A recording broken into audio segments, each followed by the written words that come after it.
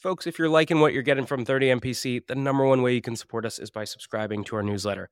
Every week, you only get 2 emails. On Monday, you get a content roll-up of everything that dropped last week. And on Fridays, I pick one topic and I personally write a deep dive on things like how to cold call, how to run a discovery call, or even how to hire an AE. So if you're liking what you're getting here, take 2 seconds, go to the show notes. You'll see a button to subscribe to our newsletter, or you can go to 30mpc.com/newsletter and do it there. We'll catch you soon. Cheers.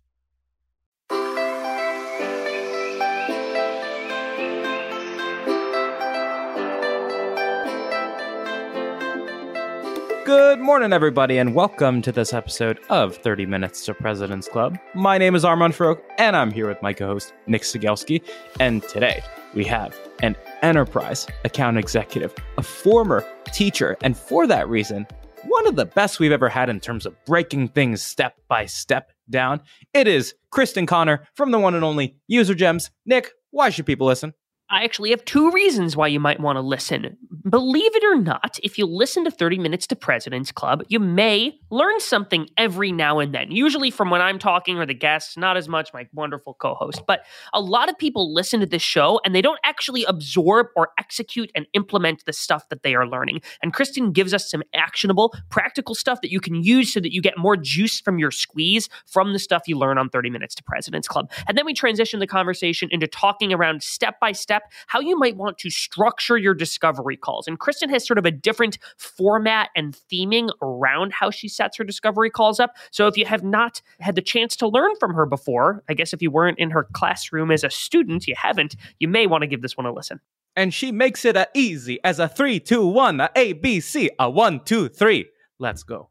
Today's tip to optimize your sales day is brought to you by Boomerang. If you get an email and the action required on that email is going to take you less than 2 minutes to do it on the spot. It's not worth adding it to your to-do list, having to look at the item, remember what you need to do. That's going to take you more than 2 minutes anyway, so do it on the spot, get it off your plate. Now, we documented our best templates and tips to help you optimize your sales day with our friends at Boomerang, and you can get that documentation for free at the link in the show notes.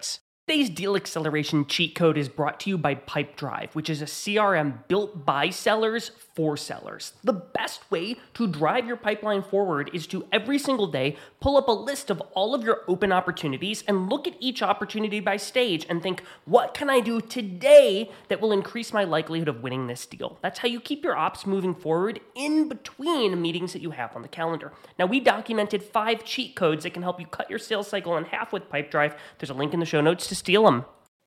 Gong's going to help you run the 5-minute drill at the end of all of your calls today. At the end of a call, pressure test the prospect with 3 questions. Number 1, do you want to buy? If the answer is no, why set a next step at all? Number 2, when do you want to buy? If it's tomorrow, we got to move fast. Number 3, how do you buy? Based on the first 2 answers, I can now adequately decide if and how I set a next step. And this was stolen from the Gong 30MPC 90-minute masterclass, and you can steal it too in the show notes. This week's actionable prospecting tactic is from 6 Sense, who shows you the prospects who are most likely to buy so you can get more meetings with fewer activities. Personalizing cold emails requires you to only change the first paragraph in a trigger template. All you have to do is tie the research to the problem you solve in paragraph 1, and then switch that out while you leave paragraphs 2 and 3, your solution and call to action, exactly the same. And so we are giving you 6 of these trigger templates with our partners at 6 Sense. The link is in the show notes.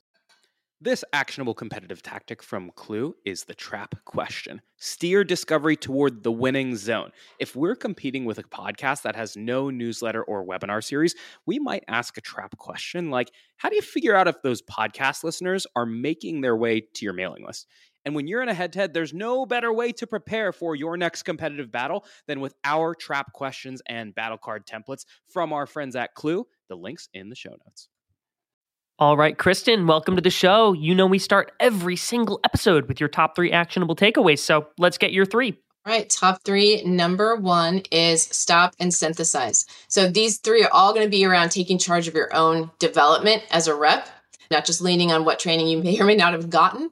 Stop and synthesize. So we all listen to 30 MPC, right? We all listen to books on Audible, but how often do we stop when we hear something we want to use? We stop, we listen, we write it down in our own words, which is synthesis, right? Creating something new so that we can remember that later and don't just roll through and keep listening. Great. What's number 2? Number 2 follows that. So make time to practice, right? So once we find something that we want to use and we've got this tip and we've put it into our own words, let's say it's a discovery question, right? So we heard this wonderful discovery question on 30 MPC. We've stopped, we've written it down, we've made it relevant to the way we do discovery in our own organizations. Then we want to make time to practice it. There's a number of ways to practice it, but what works for me is writing it down and saying it out loud. So I have a stack here, a very ugly, nonconformist stack of probably 25 different things that are either second level discovery questions or points that I want to really be able to make succinctly in calls. And so I want to practice it just for muscle memory. And I have time blocked off on my calendar to practice those.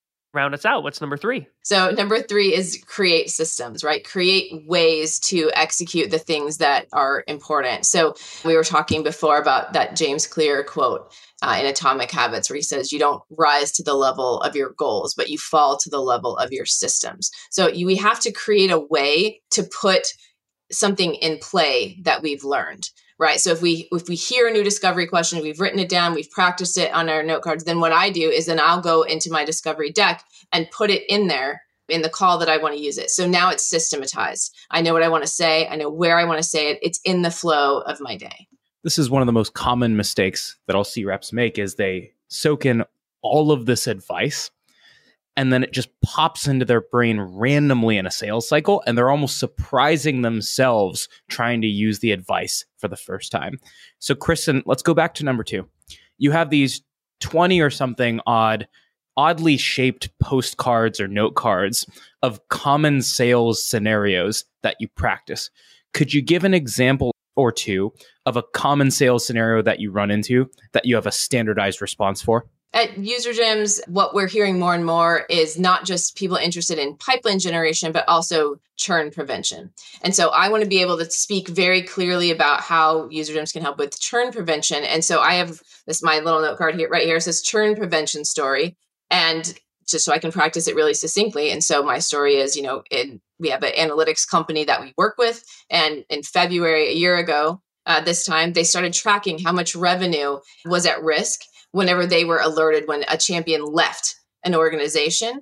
And after 10 months, they had tracked that they had saved 53 deals that were at risk. And for them, they have an average ARR on each deal of around 16, 17K. So for them, that meant 840K in saved revenue. So I want to be able to say that really succinctly. And so I've written it down and I practice it. So you've got these flashcards that you are using. So when you want to trigger yourself to be able to tell that churn prevention story, you can call on it on demand.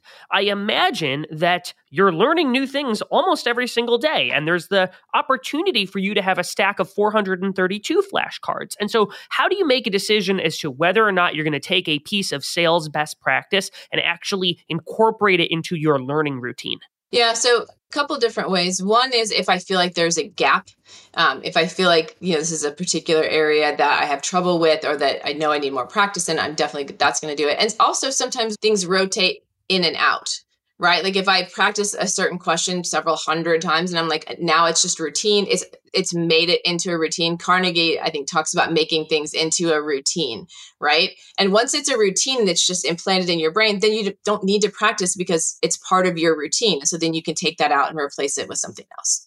Krysten, let's go back to, let's say you're very big on discovery, right? And let's say that you learn different discovery questions that you could use. So I know, for example, you have a reasonably good relationship with Charles Mulbauer. And one of my favorite questions that he taught me was, when was the moment you realized that that was a problem, right? And for me, I now know that the trigger point for when I ask that question is the moment a customer admits to having a problem, right? But let's say you get a discovery question. Could you give the audience a sense of how do I think about folding that in to my discovery flow? So when I learn a piece of information, what are the different rhythms or systems that I can weave that question into to make sure that it doesn't fall through the cracks? Yeah. So this kind of falls into creating a system, right? Or creating a framework. So Charles Mulbauer, I love his stuff. And I've used it to create my framework that's just 3 steps that I use for discovery calls to make sure that I hit these 3 highlights in my discovery calls, because this is what I must know coming out of this call with anyone that I'm with. And so the first thing that I want to do, first part of the framework, is I want to have instant credibility, but I want to be able to then use that credibility to ask them my first question, which is essentially a version of like, what's your biggest problem or what keeps you up at night, but not in such a cliched way. So the way that we do that is I typically ask in discovery to establish credibility and then get them talking and say, Armand, typically whenever VPs of sales join these calls, they're kind of facing a couple issues. They have hiring freezes and budget freezes, but their quotas aren't going down. They have double-digit, very aggressive growth goals. They're not sure how they're going to get to, or some of them having record years. They have a lot of cash.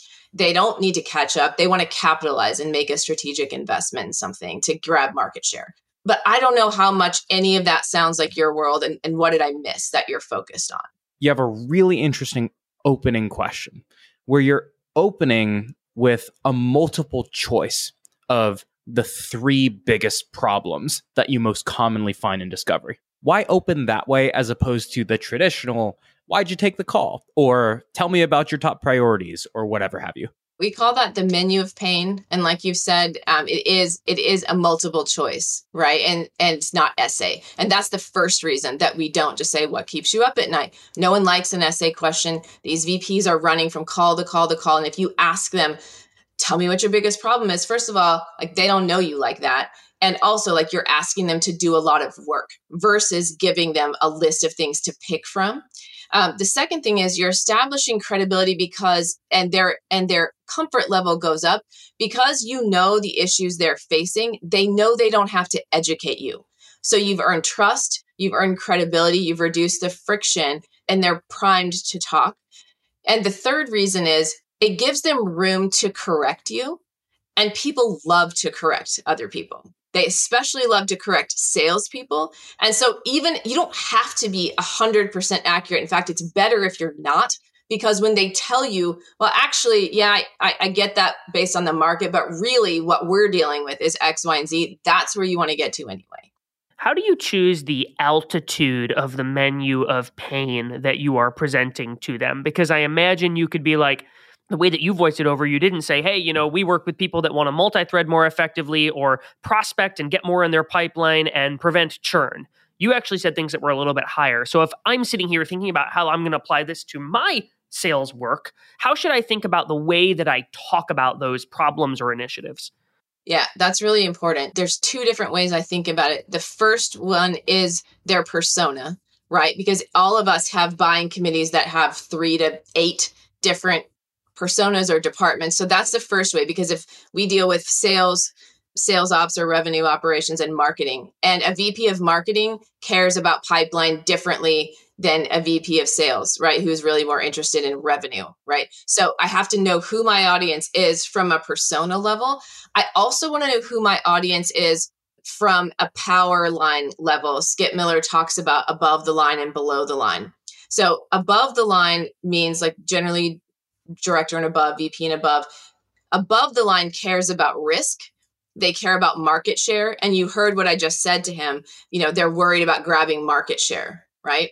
If I had a sales manager on a call, I wouldn't be focused on risk or talk about market share, because that's not what a sales manager cares about. What a sales manager cares about is how is this going to help the individual performance of my individual team.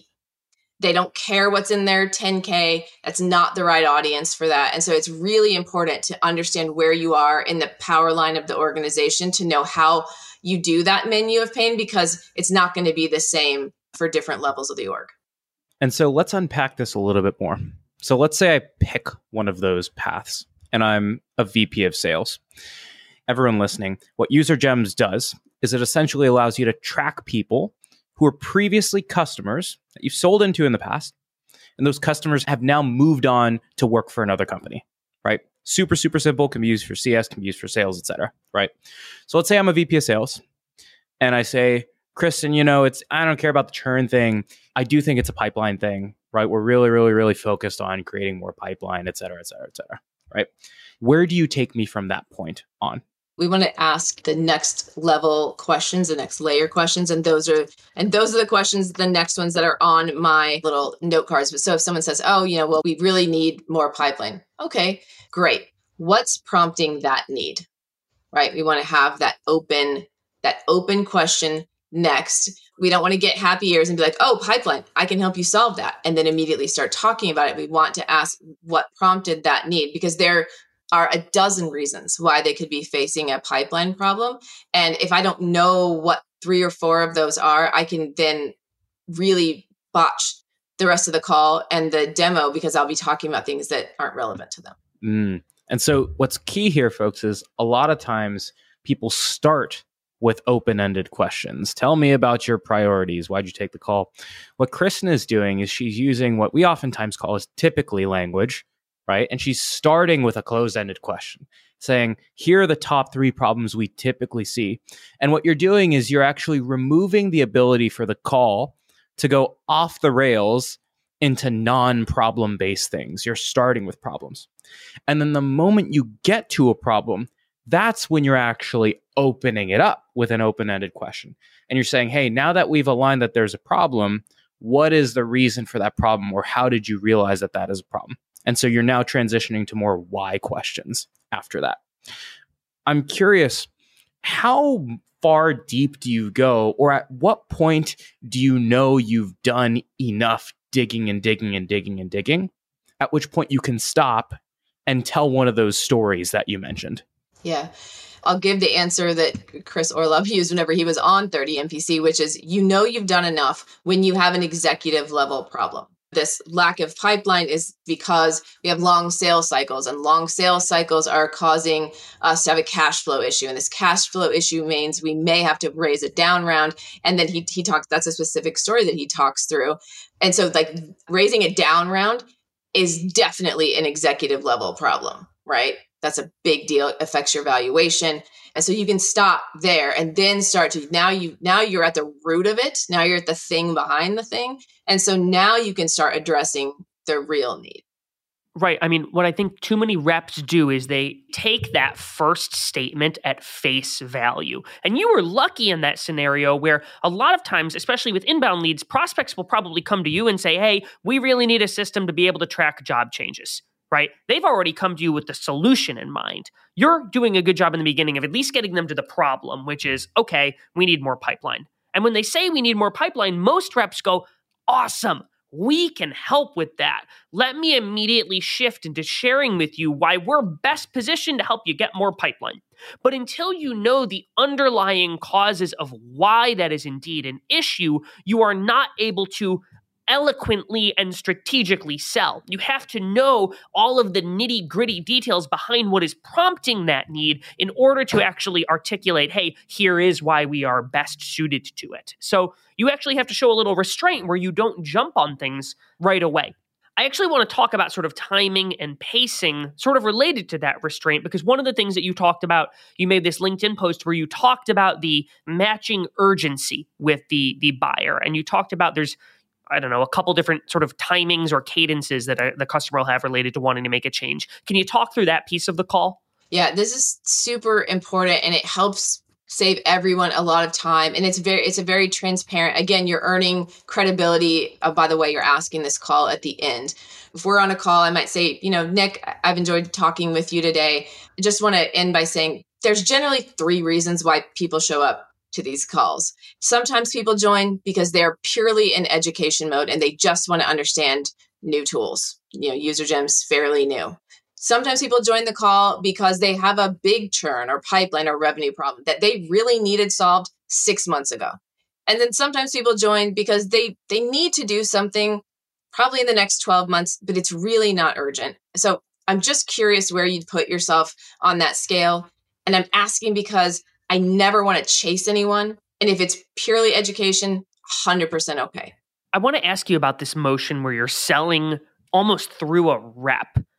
I imagine there are times that you get an inbound demo request from one of your like hot target accounts that you really want to sell to. And you're like, oh, this is awesome. And then you look and it's Nick Sigelski, the AE. I don't imagine you totally ignore that person because they're at a really hot account, but we both know that an AE is not going to be signing that contract. What is your approach with that person? Do you email them? Do you call them? If you do, like, do you set up a meeting? What's that meeting look like? And how is it different than a meeting with a VP of sales? I'll give you a menu of pain at the beginning. Like, Nick, whenever reps are interested in this, usually it's because they have some fear around hitting quota. Maybe it's a new year and they have a, much bigger territory. Sometimes it's because they've been at the organization a long time and people historically have a hard time hitting quota. Sometimes it's just like this, you saw this on LinkedIn, it was a LinkedIn ad and you were interested. So just curious where you'd put yourself on that scale and kind of figure out there, assuming that there's some level of pain. Then I want to figure out how widely felt is that pain, right? Is it just isolated to one team? Is this a problem that everyone feels? And then, okay, well, how many teams are there? Like just understanding the ripple effects. And so then just kind of understanding where to take the demo. And then I will demo a little bit because I want to get the person excited. And also they're taking their time. It needs to be worth their time. So we demo a little bit. And then at the end, then I'm asking, especially if they're really excited, then I tell them, okay, generally, Nick, who gets involved in this is sales leaders, marketing leaders, rev ops leaders. Generally, the next step is getting some sort of leadership group involved. Like in your organization, like who do you think that would be? Or do you think there's even enough interest to even talk to you? Do you think a VP sales even jumps on a call like this? Because I want to gauge how important it is. Like maybe it's just this one rep that they're brand new and they really want to hit quota, but this is not widely felt across the organization. It's still good intel, but I just want to understand where we are in the deal or non-deal. And so the AE at the end says, yeah, you know what? Armand, our VP of sales, is the guy who's going to sign off on all of these things, but I'm going to go talk to him and I'll let you know how it goes. Do you accept that? Do you try to push for a meeting with Armand? What's your approach when that happens? What I want to make them feel okay about that. I also want to help them understand that they are not the gatekeeper and they do not might control my access to Armand. And so what I'll say is, Nick, yeah, if you want to speak to Armand, like that would be great. I'm sure he would, take your advice and be really interested in what you have to say. People across our organization have been reaching out to people in your organization for 6 months. It's a big account, big target account for us. We have conversations set up with several folks. We're actually interacting with your CRO right now, trying to get a meeting with them. So we'll continue to do that. I'm sure you'll hear our name around. And we'd love it if you put in a good word for us, if your VP brings it up, because I want them to understand, yeah, great if you want to throw your 2 cents in, but understand that we're not depending on you to get us to the next level. Well, what a lot of people do is they take this, it's oftentimes called a groundswell motion, where you start with AEs or individual contributors and you work your way up. And a lot of times they try to use these AEs as glorified referral sources. And that's one way to go about it. But you're describing as using the AEs for a couple other reasons that I think are even more impactful. The first is you're using them for ammunition and discovery, where you can ask AEs more uncomfortable questions because it doesn't feel like you're calling the baby of the VP of sales ugly to the VP of sales. You can ask the AE, hey, you're a rep. Are people hitting quota on your team? Versus that might be something that a VP of sales is a little bit defensive about. Right? And then you're explicitly not trying to make them part of the process, but you're using that later in that call to drive up your closing ratios with that VP of sales to do what you described earlier, which is establishing credibility, because you're showing up and you're saying, we've already talked to these 10 companies like you. And on top of that, we've talked to 10 reps on your team.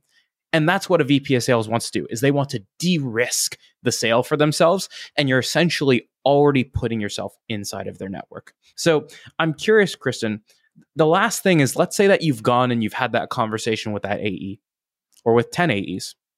And now you finally get that meeting with the VP of sales, and now you're excited for that meeting, what have you. Do you lead with the same typically question with the same 3 generic typically answers? Or how do you weave that information that you got into that VP discovery call?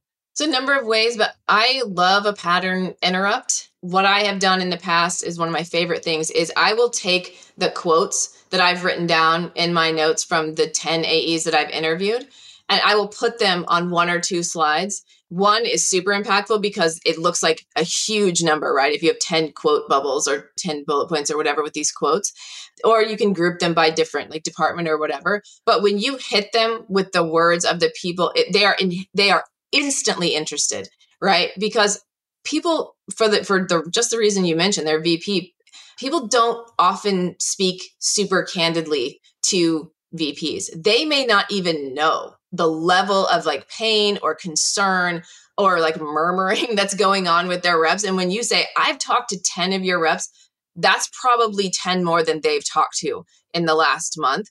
And so then all of a sudden you are in the position of giving them information about their own organization and helping them draw connections. And that is hugely powerful. And so put that information into a slide or two, and then maybe ask questions from there or get their feedback, like curious what your response is, and go from there. But no, it should not feel generic. It should feel very specific based on the information you've gathered. I want to ask you one more question and actually fast forward all the way to the end of this sale. And you posted this really interesting story on LinkedIn recently where you got an email from a prospect who wanted to have a race to the bottom with you, where they were asking you, hey, please send over your best price. And you responded to that message in a really eloquent way. And I'm wondering if you could tell me that story in about 90 seconds. I think it speaks to the commonality of this scenario based on how fast that post took off on LinkedIn and all the comments that were happening around it. So this was a fairly early stage deal where we had talked with them a couple of times and then they kind of ghosted us. And so I put them in a nurture sequence just to follow up, giving them value add kind of thought leadership every once in a while. And he just responded out of the blue. And he says basically like, hey, the tool's great, but too expensive. Your best bet is to give me your bottom price and we'll just see if it works. And I was like, well, okay. So then the next thing I want to find out if price is the issue. Is that the only issue, right? Like, do you love us? You just can't swing the price. And so I asked that and he was like, no, there are other tools that would work. Just give me your bottom price. And I was kind of stunned by that level of, I don't often hear it put that bluntly, even if that's what they mean. So worked with my team, kind of came up, my colleague Caroline came up with this beautiful response that was basically prospect. I find that it's really not useful in a partnership to start off with like a race to the bottom, especially where we're not vendor of choice and price has nothing to do with it. So I'm not able to just throw a dart and give you a price without understanding where are the gaps and what's the value of the gap that we're solving for you. I hope you understand. I really want to work with you, but I'm just not able to just take a stab in the dark. Can you help me out? That was the end, right? We're being friendly, but firm, and we're not just giving in. Loved it. And what you ultimately found out was they didn't respond to that email, which saved you a ton of time trying to negotiate with your boss for a better price and putting together a proposal and then following up and wasting time in forecasting meetings. You got your answer right there. And I thought that was really powerful. You were not subservient. Krysten, we are running out of time and we got to move to the final question. And the final question is this. We've talked about a lot of really great things salespeople should be doing. Now I got to ask you about a shouldn't. And so the last question is, what's one bad habit that you see a lot of salespeople exhibiting that you think they need to break because it hurts them more than it helps? Yeah. So this kind of ties a ribbon on it, takes us back to the top 3 things, which is information means nothing without execution. Very few people have a plan or a system to apply what they hear. Stop just consuming information, synthesize it, put it in your own words, apply it, make a system for how to use it. You're going to get so much value out of all the good information that you're taking in. Boom. Krysten, thank you for joining us. We really appreciate it. And everybody, stick around for a 60-second recap coming up soon. Today's tactic to triple your connect rate is brought to you by RocketReach, who provides data that lets you reach out to the right person at the right account at the right time. Every time you're reaching out to an account, pull down the contacts. Again, yes, I know it sucks, but the average tech tenure is 2 years, which means 50% of the workforce turns over every year. So look up the account, pull anyone who was hired, and scratch anyone who was left. And one way you can pull verified and accurate data is with Rocket Reach. So if you like this, check out their toolkit on 8 ways to triple your cold call connects in the show notes.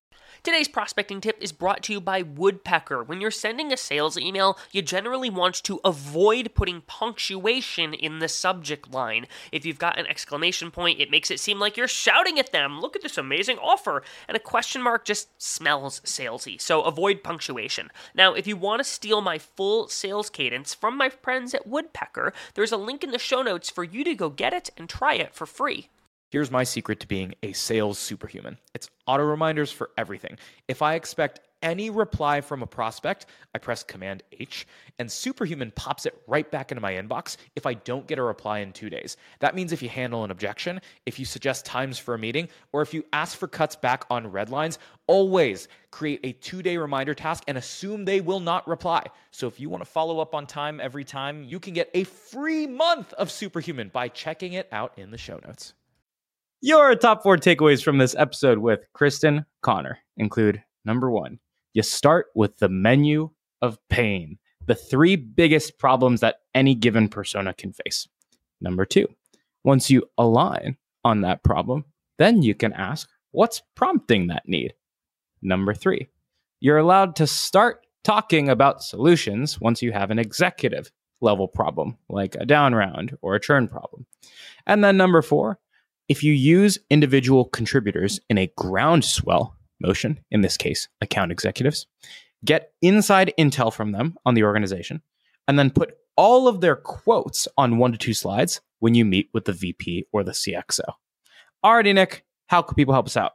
Well, you actually can help yourself if you have a customer or a user of your software that has changed jobs. What we did with UserGems was we built a sequence that you can go steal for when you are prospecting Armand when he leaves 30 Minutes to President's Club to go be the host of 72 Minutes to President's Club. It's a little bit slower pacing of a show. There's a link in the show notes for you to go steal that sequence that we built with them. Go check it out, and we'll see you next week on the show.